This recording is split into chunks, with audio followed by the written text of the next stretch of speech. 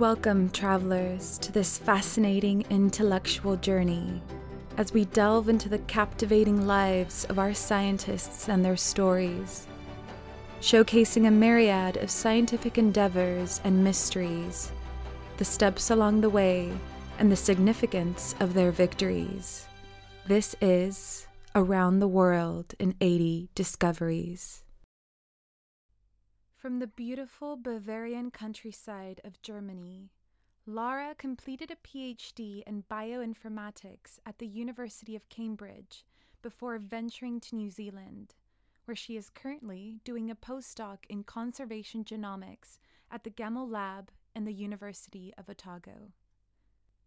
New Zealand is an exquisite country in terms of its breathtaking nature and rich biodiversity.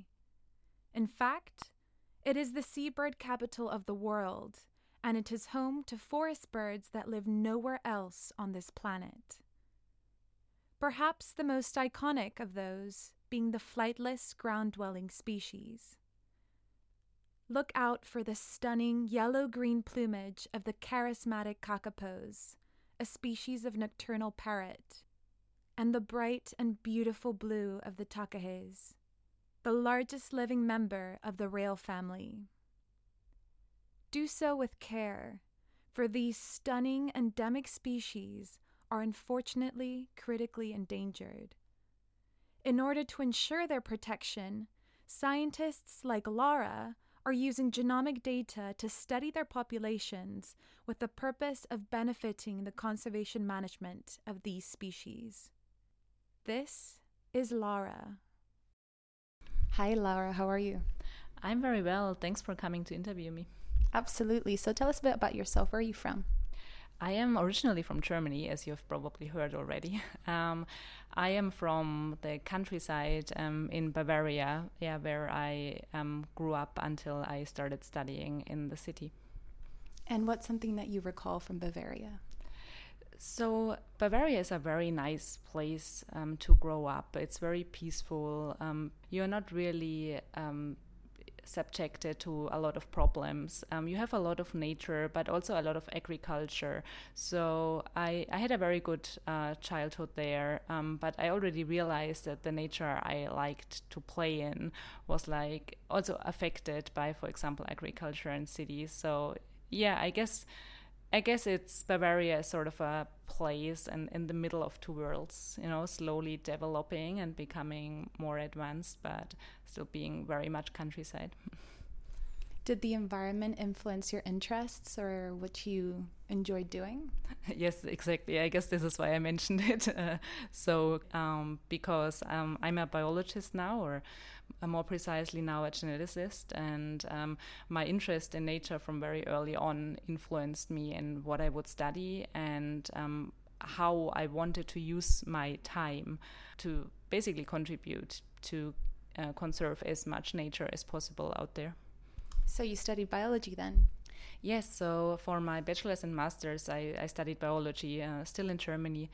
And I was basically just figuring out what it means to study at all and to study biology. And I was the first one in my family to study. So for me, it was just, biology is interesting and it will probably help me to do actual nature conservation. So I started, and then I didn't really have a good idea of what I wanted to do with it. But I very quickly learned that there is something like ecology and also ecological statistics research that help you to understand ecology. And this is how I specialized more and more during my master's. Interesting. So what was your master's project about?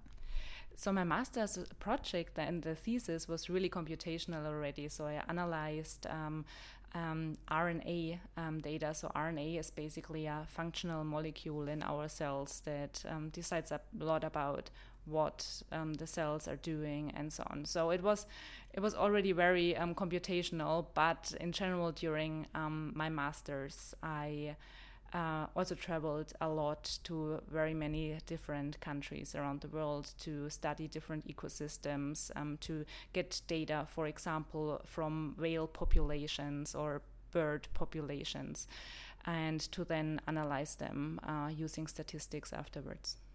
If you could highlight one of those trips, that really sticks with your mind and your heart, which one would it be? I think it would probably be my trip to Hansen Island in Canada, where I studied orca whales during one amazing summer.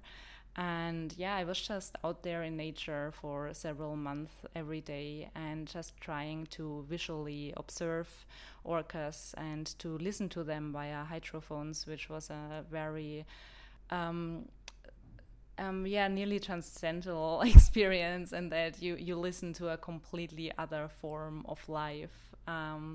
And I think I had like a lot of amazing experiences there and got very close to the orca whales, who seem to be very intelligent beings and really seem to observe you rather than you observe them. Wow, sounds like an incredible experience. So what did you do after your master's? So I knew by that time that I wanted to stay in science and that I wanted to do a PhD. And the question was a little bit what to pursue my PhD in to best follow my aims. So I basically had to decide if I wanted to do a PhD in practical ecology or to go more on this computational track, learn more about that. To actually analyze data. And I decided that the second option would be the better choice, because this is where I still had to learn a lot. And I also at the same time started studying more and more about genetics and genomics research. That means understanding our DNA.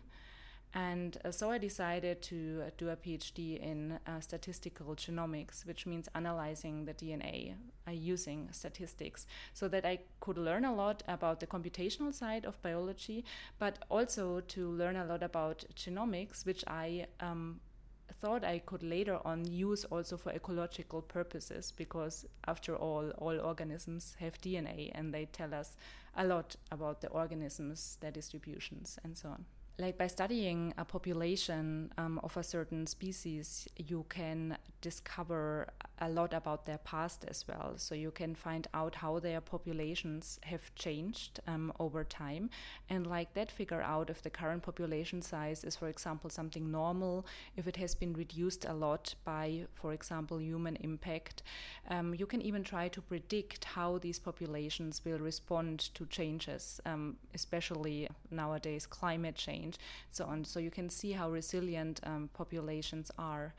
There's also like a completely other approach where you can use DNA for studying populations in the wild, and this is called the environmental DNA approach, where you just take like any samples that you can find out there, like soil or feces, even air or water, and you sequence all the DNA that you find in there, and like that you can do research on the spread of the population, on the distribution, on the presence or absence of certain endangered species, and so on. So basically, like every small snippet of DNA can already tell you a lot about the ecosystem that you want to study. And so what brought you here to New Zealand? So after finishing my PhD, I didn't really feel like going back to Germany, at least not going back yet. So, and at the same time, I knew now was the time to fuse the two fields of research I had been working in, so the biology and ecology, and also the rather computational or statistical side, including the genomics research. So I was looking into getting a postdoctoral position in conservation genomics. And this is when I discovered New Zealand, because this country has been very great at conserving its nature, or at least at trying to conserve it. And because there are so many endangered species here. So in these terms, New Zealand has been doing a real good job in that they are monitoring their species. They have a lot of genomic data of certain species already. They have the Department of Conservation that has like subgroups, recovery teams that take care of certain species, so that you have a lot of local knowledge about the species that you want to work with. And so I started looking into coming here for the postdoc, actually already while I was still finishing my PhD in UK. So I came here to do some work on the endangered kakapo. Last year, the kakapo is a flightless green parrot that maybe we can talk a bit more about later on. But like that, I got to know a lot of research groups here at the University of Otago in Dunedin that are actually doing conservation genomics. And I met Neil Gamel, so he's the professor here at the Department of Anatomy with whom I'm working now, and we were chatting a lot about possible research directions, and I decided to join him for my postdoctoral research. So like 2 months ago, I arrived here, and yeah, I'm finally working on what I've always wanted to work on. And can you tell us what that is? So I really want to figure out what is the best way of using genomics research to support conservation. So there are many different aspects that you have to take into account. I guess one of the most important ones is money. Like you don't have as much money in conservation research as you have in medical research, the field I've worked in beforehand. So the question is, how much genomic data do we need of how many individuals of a species to be actually be able to say something about how resilient or how endangered they are, and how much data do we also need to be able to propose certain conservation measurements for the Department of Conservation, for example. And yeah, I think there are so many different approaches, and I'm trying two of them. So the one has to do with really understanding the genomes of the organisms. So for this one, I'm going to study the kakapo that I've already mentioned, and also the takahe, which is another endangered flightless bird, but not a parrot, but a rail. And the complete other approach is the environmental DNA approach that I mentioned, so that you don't actually study the DNA that directly comes from an organism, but use whatever DNA has been shed by this organism to figure out its distribution and also the number of individuals that live in a certain region. So would you say a day in your research life is divided between the field and the lab? Unfortunately, not fully. So I think it's definitely more lab than field work. But I think this is just the case because I'm very privileged here, and that for most projects we already have a lot of data or a lot of samples. So with data, I mean like that we already have the actual genomic data. So someone has already sequenced the genomes, and I am just allowed to analyze the data now, that what I'm very grateful for. So this is, for example, the case for the Kakapo project, where actually a huge consortium, the Kakapo 125 Plus consortium, has created all the data and is now allowing researchers to run analysis on it. And then the other example is where the takahe recovery team already has a lot of blood samples of the current extant population, so that the only thing I have to do there is to go into the wet lab and actually sequence the DNA of the blood. And that's a quite fun fact, that for birds it's quite easy to get a nice DNA, because birds other than us and other mammals have nucleated red blood cells, which means they have a lot of DNA in their red blood cells, what means you can just take blood and we'll have like an amazing genome out of there. So I think this is why I will mostly be in front of my computer analyzing data, a bit in the wet lab to process blood samples, and sometimes when I'm lucky, out in the field. So I will join both the kakapo and the takahe recovery efforts from time to time. And I've already been at the takahe breeding center, which was an amazing experience, to get blood samples of kohika, that is a very special takahe, who is going to be the reference genome of the entire species. So I had to get blood samples of her to send them to collaborators to get a very high quality reference genome for her, because there's no genome available yet for the takahe species. Yeah, and I just hope I will get out there as often as possible to see the birds in their wild environment as well. Absolutely.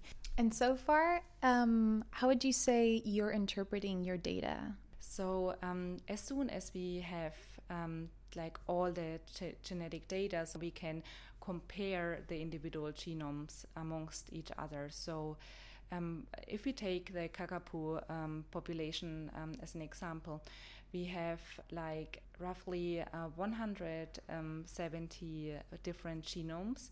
Actually, there are only a little bit more than 200 Kakapo out there in the world, so we nearly have the genome of all individuals of the species.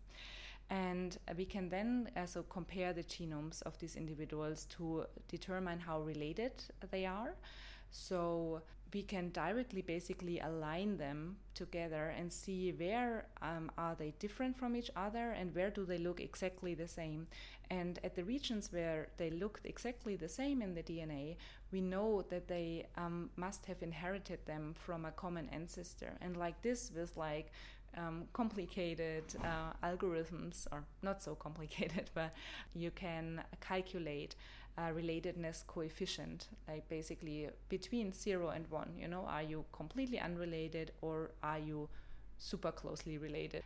So this is like the first very important thing, that, you know, from a population that we don't know anything about, we can suddenly say, hey, we have like a population structure and we know how the population came into being and how related the living individuals are with each other. And we can do a lot more things with this sort of genomic data. So by taking into account that it has evolved over like thousands of years, we can look into which genomic regions have actually adapted to a specific environment. It will make us understand how adapted these species are really on a genomic basis, so how resilient they might be to any change that I've been talking about beforehand. We can associate certain genomic regions with every sort of feature that they have, and most importantly susceptibility to certain diseases, for example, so we can understand why some individuals get sick from an infection, why others don't. But I think, in the end, so much is coded in the genome that there are no limits really in terms of analysis. The only limit in the case of endangered species will always be that we only have quite few samples. So we are missing the so-called statistical power to find, for example, very rare events. So if there's like one region in the genome that is very rarely different than others, we might not find it. But I think in terms of all other questions, we can do nearly everything that we want with genomic data. And from what you describe, I can completely see the importance of the implications that it has for conservation of not only the species that you're looking at, but in more of a general scope, how it can work towards conservation of the natural environment in itself.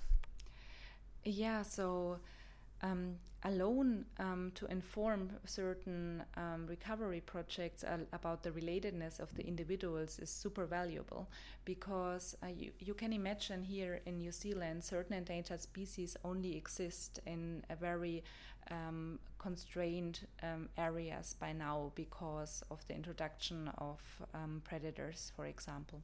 So if now the recovery team wants to choose and like put some more of the individuals onto another island that might not be reached by predators or whatever, they really have to know how related these individuals are, because in the worst case they could put like a family of mom, dad and 2 siblings onto the island that, if they then reproduce, would result into a very inbred population.